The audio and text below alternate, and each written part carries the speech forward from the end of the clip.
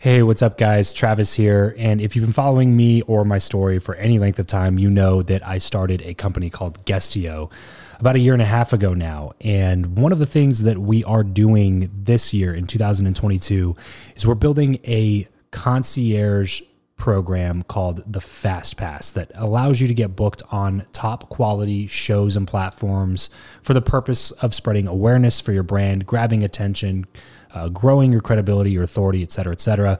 And so if you are listening to this right now and you are a 7-figure plus entrepreneur and you have a budget to bring in traffic, attention, credibility, authority to your brand, then this might be a really great program for you. Just head over to travischappell.com/10K. Why 10K? Because we guarantee in this program that you're going to be able to speak in front of 10,000 people within 90 days. Okay, 10,000 people within 90 days. Imagine getting on a stage in front of 10,000 people to share your message, your story. Well, that's exactly what we are doing inside of this program through virtual stages like podcasts or virtual events or YouTube channels or blogs. You name it, we are working with it, and we are trying to get you booked on those platforms. So travischappell.com/10X. There's a quick application there, and then right at the end of that application, it'll prompt you to set up a phone call where you'll jump on a call with me, and we'll talk through whether or not you're a great fit for this program.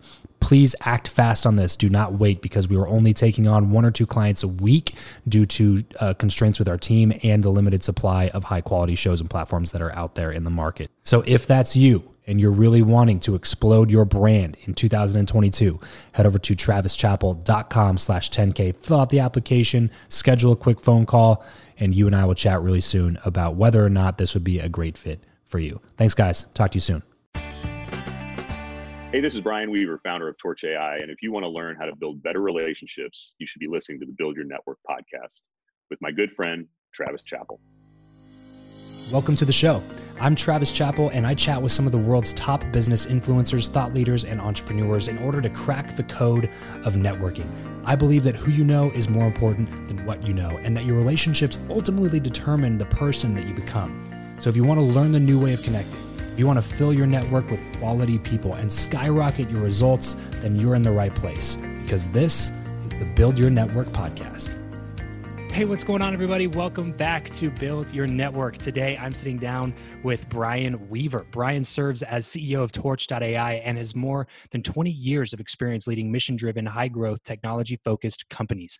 Brian has been featured in Forbes magazine for concepts around data encapsulation using blockchain technologies, and he also has raced numerous Ironman competitions at an elite amateur level in the US and Europe, ranking as high as #1 in the world for the class. Guys, it's going to be such an interesting conversation with Brian. I can't wait to get into it. But first, really quickly, if you're a 6 or 7-figure entrepreneur, solopreneur, real estate investor, coach, or consultant, and you know how important a podcast could be for your branding and for your business, but you just don't have the time or the team or the resources to dedicate to figure out all the back end stuff and the tagging and the media hosts and distribution and all that good stuff, then have me and my team build it for you. Head over to travischappell.com/makemypodcast. There's a quick application there, and then we'll hop on a phone call to see if we'd be a good fit to build out a show for you or for your business. So looking forward to chatting soon about that. Brian, thanks so much for joining me on the show today, my man.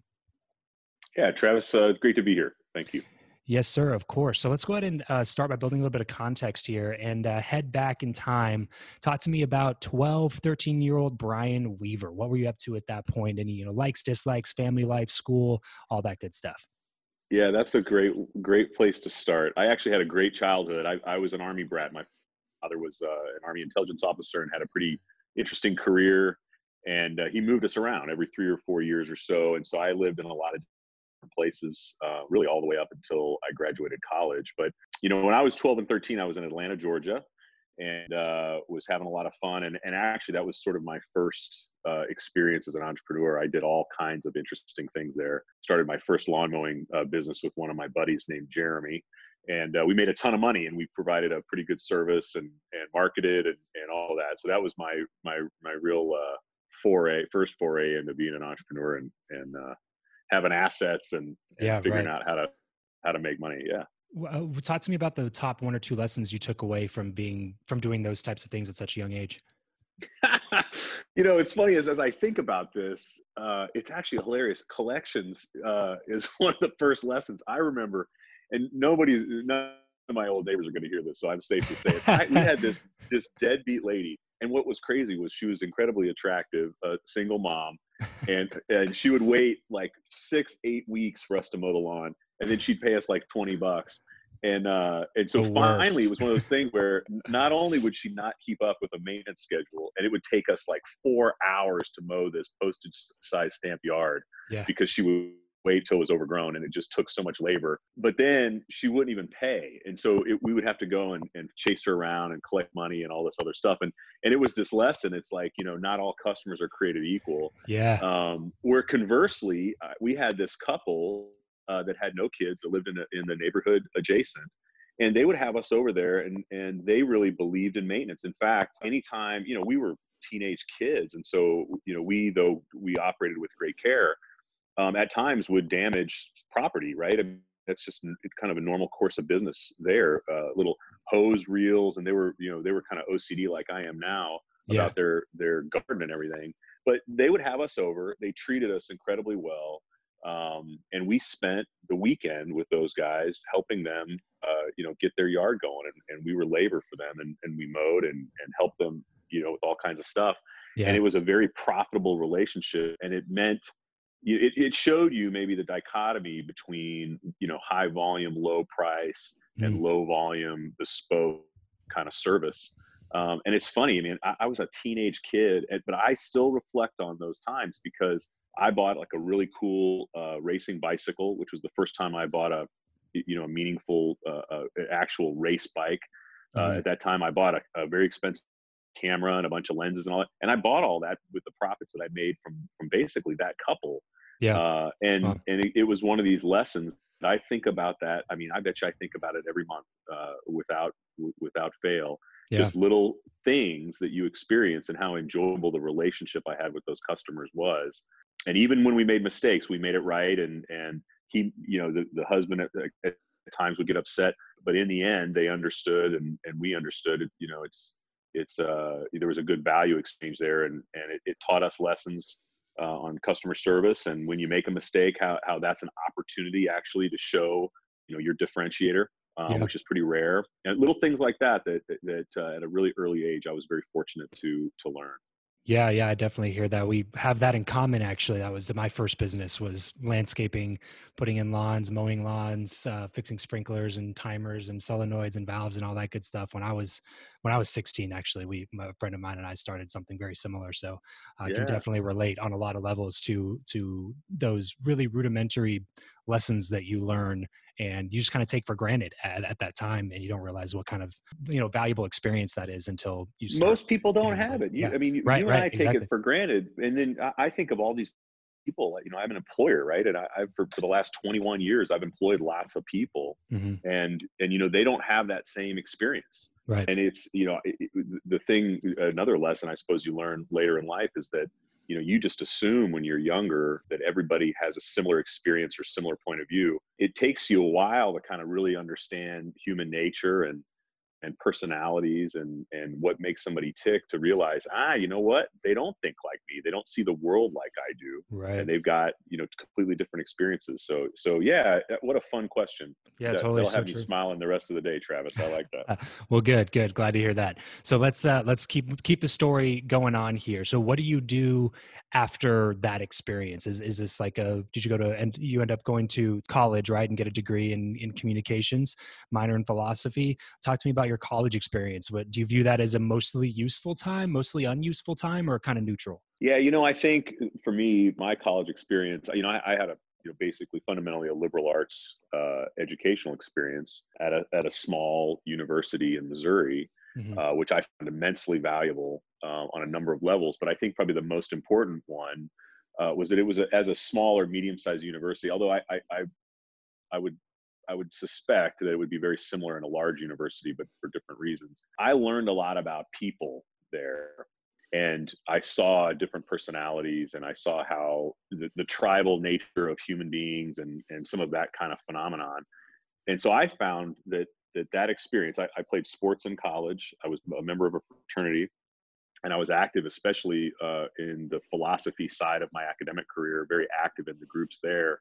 and in student government. So I was, I had a job and worked with folks in the student union and worked for the provost. And so there was a whole kind of swath of experience that I got to have there. But the center point being, understanding my relative location within sort of this organization or this organism, and really valuing different people for their views and their upbringing. For example, being in a small school in Missouri, even though I was from, the big city at that time, it was St. Louis where I had come from. I went to high school in St. Louis. Okay. And that's why I ended up in Missouri. I ended up playing tennis at a university in Missouri. Most of the kids there were from really small farm towns. And that was something I had never been exposed to, towns with a couple hundred people, right, where agriculture was the base economic driver, or a small town where there was like one big employer, a manufacturer that just happened to be there that had a plant and everybody worked there. And that was their experience. And so I think, that having that kind of, again, dichotomy of experience was eye-opening for me too. And again, I think that's one of the benefits of even going to a large university. For me, my thesis that I still maintain today is that, the small university allows you to have a little broader experience, and the kind of the larger the university, the smaller your sphere. That may be, counterintuitive, but I suspect that that's the case. This episode of the show is brought to you by Indeed. We are driven by the search for better. But when it comes to hiring, the best way to search for a candidate is not to search at all. It's to match, and match with Indeed. If you need to hire, you need this platform, guys. I'm telling you, Indeed is your matching and hiring platform with over 350 million global monthly visitors, according to Indeed data, and a matching engine that helps you find quality candidates fast. Ditch the busy work and use Indeed for scheduling, screening, and messaging candidates so you can connect with those people even faster. And it doesn't just help you hire faster. In fact, 93% of employers agree that Indeed delivers the highest quality matches compared to other job sites, according to a recent Indeed survey. And look, guys, one of the things that I wish I would have used Indeed for is this matching service. You can search and search and search and search and search all day long, but to actually be presented with quality candidates, like hiring a recruiter for you that's presenting people that has actually done the work to vet them and bring quality people in front of you, that work by itself is the fact that it's done by a software instead of like a team of high quality recruiters is pretty insane. So they leverage over 140 million qualifications and preferences every single day, which is why Indeed's matching engine is the best one that you can use. It's constantly learning from your own preferences. So the more you use it, the better it gets at doing the job for you. Join more than 3.5 million businesses worldwide that use Indeed to hire talent fast. And listeners of this show will get a $75 sponsored job credit to get your jobs more visibility over at Indeed.com/Travis. Just go to Indeed.com/Travis right now and support this show by saying you heard about Indeed here on the podcast. Indeed.com/Travis. Terms and conditions apply. If you need to hire, you need Indeed. Yeah, it would make a lot of logical sense to me for sure. So coming out of school, Brian, how long did it take you to really go on that entrepreneurial path? Was it immediate as soon as you graduated, or did you work somewhere for a while and then kind of slowly transition? Tell me about that process for you. Yeah, I had two jobs. So I had, interestingly enough, I was the student union manager my senior year of college. And it was a great job because you got to basically, make sure the student union was taken care of after hours, set up for church and stuff like that in some of the meeting spaces. And the rest of the time I got to work on resumes and sending them out. So I bet you I sent thousands of resumes to potential employers. And I ended up finding an opportunity for a division of ABC that was later acquired by Disney. But the guy that I ended up interviewing with came up to the university on a minority recruiting trip. And I ended up basically, it's a really sad statement, but in this rural Missouri school, and this, remember, goes back 20 plus years ago, there was not a significant amount of minorities at the university. That's since changed, and I think it's very successful today because it's got a really good diverse population. But I ended up interviewing with this guy because he had a bunch of open slots, and so I pursued him for a year. and I wore them down, and I did proposals and all this other stuff as in my senior year. And I ended up getting hired by this company, and it was in the media business. I was the youngest executive they'd ever hired, and I had put together PowerPoints and all this stuff about my sales ability and my ability to communicate, and I just made a good business case for myself and why this guy should hire me, and plied him with so much evidence that it was sort of hard to not give me a shot. And so I got a base salary of $16,000 and a commission plan. I got a phone book and a report called a Green Bar report, which is all the customers that had run, in my territory, had invested with the company in my territory, for the last, whatever, 2-3 years. And away I went. And so that was my first job. And I think within a year, I had started as an entrepreneur, started an idea for a company where we could provide services, new services to the customers. And they didn't like that. The company did not see that was a big opportunity. I think they wish they had that now. But at the time, they had a very large customer base, but they provided very few services to those customers. And I saw that as a big market opportunity. They didn't see the same thing. So that sort of got pushed on the back burner. Mm-hmm.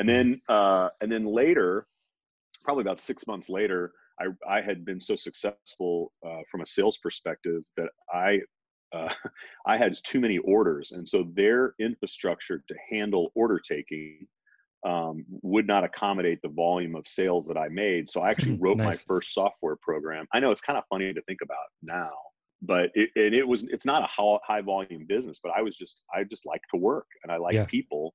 Yeah. And I ended up building a great portfolio, great Rolodex. We used to call it back in the analog days, a Rolodex of customers. Right. I mean, everybody calls it that now, but dude, nobody knows what Rolodex right. Yeah, even exactly. is. Exactly. Right? Yeah. 3x5 cards on a spinny thing on your desk. I mean, man, oh man, that just doesn't exist anymore. But I built up this massive Rolodex. I had so many orders. I ended up having to write a software program. And the company then said, "Hey, wow, this is pretty neat. Why don't you work on it some more? And we're going to adopt it as maybe one of our technologies." And that's where we started on the road. But I was not an enterprise software developer, and I'm not anywhere close today. I would embarrass myself compared to the developers that I have the honor to work with now at Torch. But that was my real first foray into technology and understanding the value of automated decisions and automated workflow, believe it or not. And so anyway, I did that, and I was sort of a frustrated, entrepreneur as a guy working for a big company, a small fish in a very large company. Mm-hmm. My manager then moved to another company. He actually dragged me with him. The funny story there, and this is really where I became decided to go off on my own. After about a year at that second job, I ended up doing a project for NASCAR. And my boss's bosses, which were, a bunch of New York guys that flew down to Miami for 3 days a week and were managing this company. And I had a territory where I had a bunch of people reporting to me, and I managed about 5 states and did this. Well, I did this side project with NASCAR, and it was phenomenally successful, but the company did not agree. And I was actually reprimanded for it. And that moment, that's a big no-no to an entrepreneur. That's for damn sure. They could have had me for life. I could have been like one of those cogs in the machine. So funny, man. Yep. Giving you the opportunity. Yeah. Right. I mean, that's the, as the manager, that's the lesson, right? Don't try and constrain, really understand the value of the talent you have and try and figure out how to support them. That's not always possible, right? But sure. But I ended up getting reprimanded by these guys. They told me I couldn't do the work anymore. They said, thanks for the money, because it was phenomenally successful. It was very profitable. But it was not aligned with the core business that they had. They didn't see the adjacent value. Right. And so I was actually, emotionally affected. I was disappointed deeply. And it was one of those things with that pleasure-pain principle. And they inflicted pain by reprimanding me. And I still remember to this day sitting in this guy's office, and it was, the lights were sort of off, but there was a big loft building. So it was a very bright office, but natural light and kind of this musty brick old building, and just getting reprimanded in there. And the pain that they inflicted is what motivated me to leave. And so I went to the customer, NASCAR, and said, hey, look, I figured this thing out. these guys don't want to do it anymore. Can I do it for you? Instead of doing it for them, I'll do it for you. I'll come work for you guys. And they said, yeah, that sounds great. We would love it, but they couldn't pay. Mm. You know, at the time, especially, they were hiring fans and they were paying pennies on the dollar because they had really a almost a free Yeah, labor like a force. volunteer base. Yeah.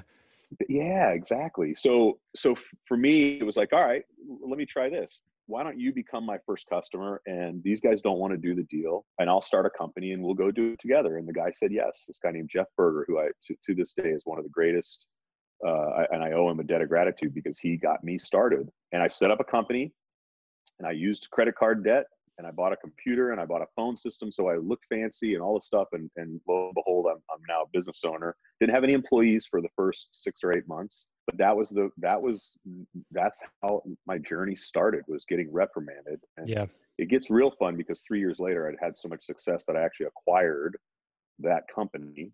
But that's a whole other Oh man. story. Vindication right there, man. Yeah. That's so funny. It sounds like we have so many similar points in our past with landscaping first off, but then going directly into sales, doing really well, hitting a ceiling, having some people try to constrain you so you just end up leaving and doing something different, and then doing much better with that new thing than the other things ever went. It's very, very similar to my background and my story. So I know one of these days, man, we just got to grab a beer and sit down and have some lunch or something. But Oh, for sure. for the sake of this particular conversation, let's move things along and talk a little bit about. Tell me about what Torch.ai does right now, and who you best serve. Yeah, it's really interesting. I mean, most people don't even really truly comprehend what artificial intelligence, the notion of deep learning or machine learning is. But just to put it really simply, we bring the idea of evolving automation to systems of record. So if you think about, the job, maybe that, pick anybody in your audience, probably they've got a system like Salesforce, a CRM system, or they've got SAP or Oracle and an accounting package or something like that. Those would be called systems of record, where they've got a repository of data and they're trying to do something, a big task that's really critical to the operation of the company. And what we've discovered is a way to bring artificial intelligence and all the benefits of that at scale to companies like that. So we really help very large companies with very difficult challenges. And the difficult challenges come from massive amounts of very messy, disparate data. And a critical decision where literally millions of dollars are at stake, or at its most extreme, lives are at stake with some of the missions that we're involved with the Department of Defense. So whether that's force protection for national security or the intelligence community with some of the work that we do there, or fraud prevention for some of the commercial entities, or supply chain, what we call supply chain interrogation, or basically a secure supply chain capability. Those are areas that we work on because the real fundamental problem is there's so much data, and the way the economy and the connectedness of everything that we do today has evolved. It becomes very difficult to make what we call a trusted decision.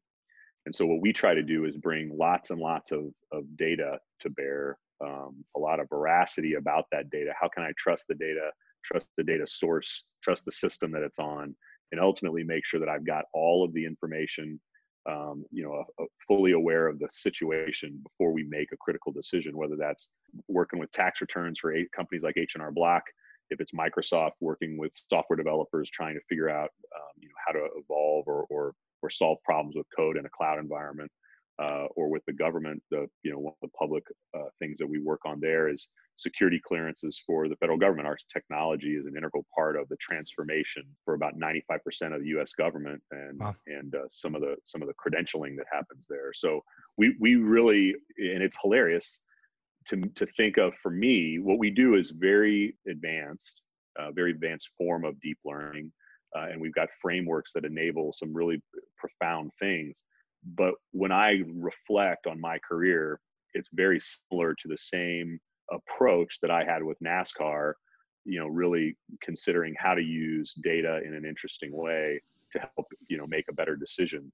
The approach is very similar. So my career has really been, really aligned almost from day one on trying to figure out how to use information and operationalize that information for decision making. And so that's sort of my life's purpose, I suppose. Yeah, that's amazing, man. We definitely need to set up another one of these conversations, just because there's so many other questions that I have reeling around in my head for you, and I want the audience to hear it too. But we are running out of time on this particular chat, so I do want to ask you this last question before we close out. This is the Build Your Network podcast. It's the one question that I've asked every guest that's ever come on the show, so I'm curious to hear what you have to say about it. Brian, do you believe that who you know or what you know is more important, and why? I think it's definitely who you know versus what you know. I would add a third criteria that I think is important, is a bias for action. I think having knowledge only goes so far, and certainly knowing a lot of people is not enough either. I mean, I know people, like I can think of someone right now that has a massive network, but they really they don't bring a lot of value to that network, and so they struggle. I contrast that with people with very large networks that bring a lot of value to their relationships, and those people are the most successful. But again, I think if you're forcing me to vote, I think having a very robust, large network of high quality people that you surround yourself with is invaluable, much more valuable than having knowledge of a particular subject. Just another thing we agree on then, Brian. Just another thing we agree on. It's a tough question though. Yeah, it is. You can't be incompetent, right? You can't be somebody that just gets opportunities through connections and then can never take advantage of them. No, you have to bring value to people. At the end of the day, if you're not able to bring value in some form, that could just be gumption. But often it's some wisdom that you might be able to impart. And I would call that some knowledge. But man, it's a good question. But again, if you're forcing me to pick, I think I would definitely err on the side of, I can think of my network and some of the incredible people that I have around me that support me, and it's amazing. So I think those people are definitely big drivers. Well, love it, man. I appreciate you coming on the show. Again, we do need to set up another one of these so we can dive a little bit deeper into some of the things that we talked about today. But I appreciate your time. And like I said, I'm sure we'll be chatting soon sometime in the near future. Thanks for coming on the show, Brian. Well, that's it for today's show. Thanks so much for tuning in. If you want more advanced networking strategies as well as an instant network upgrade, then consider partnering with my BYN Inner Circle Mastermind. There are already dozens of high-quality entrepreneurs in the group, dozens of video lessons on networking, monthly calls, there's accountability crews, and more, all for the low investment of just $99 a month.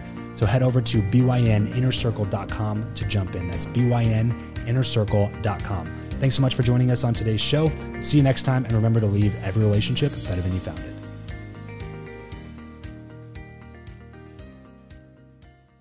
BetMGM has an unreal deal for sports fans in Virginia. Turn $5 into $150 instantly when you place your first wager at BetMGM. Simply download the BetMGM app and sign up using code Champion150. Then, place a $5 wager on any sport. You'll receive $150 in bonus bets, regardless of your wager's outcome. And if you think the fun stops there, the king of sportsbooks has plenty of surprises in store. Check out daily promotions, same-game parlays, live bets, and so much more. Download the app in Virginia today and get $150 in bonus bets instantly from your first wager. Only at BetMGM. BetMGM and GameSense remind you to play responsibly. See BetMGM.com for terms. 21 plus only. Virginia only. New customer offer. Subject to eligibility requirements. Rewards are non-withdrawable bonus bets that expire in 7 days. Please gamble responsibly. Gambling problem? Call 1-800-GAMBLER. Promotional offer not available in Washington, D.C.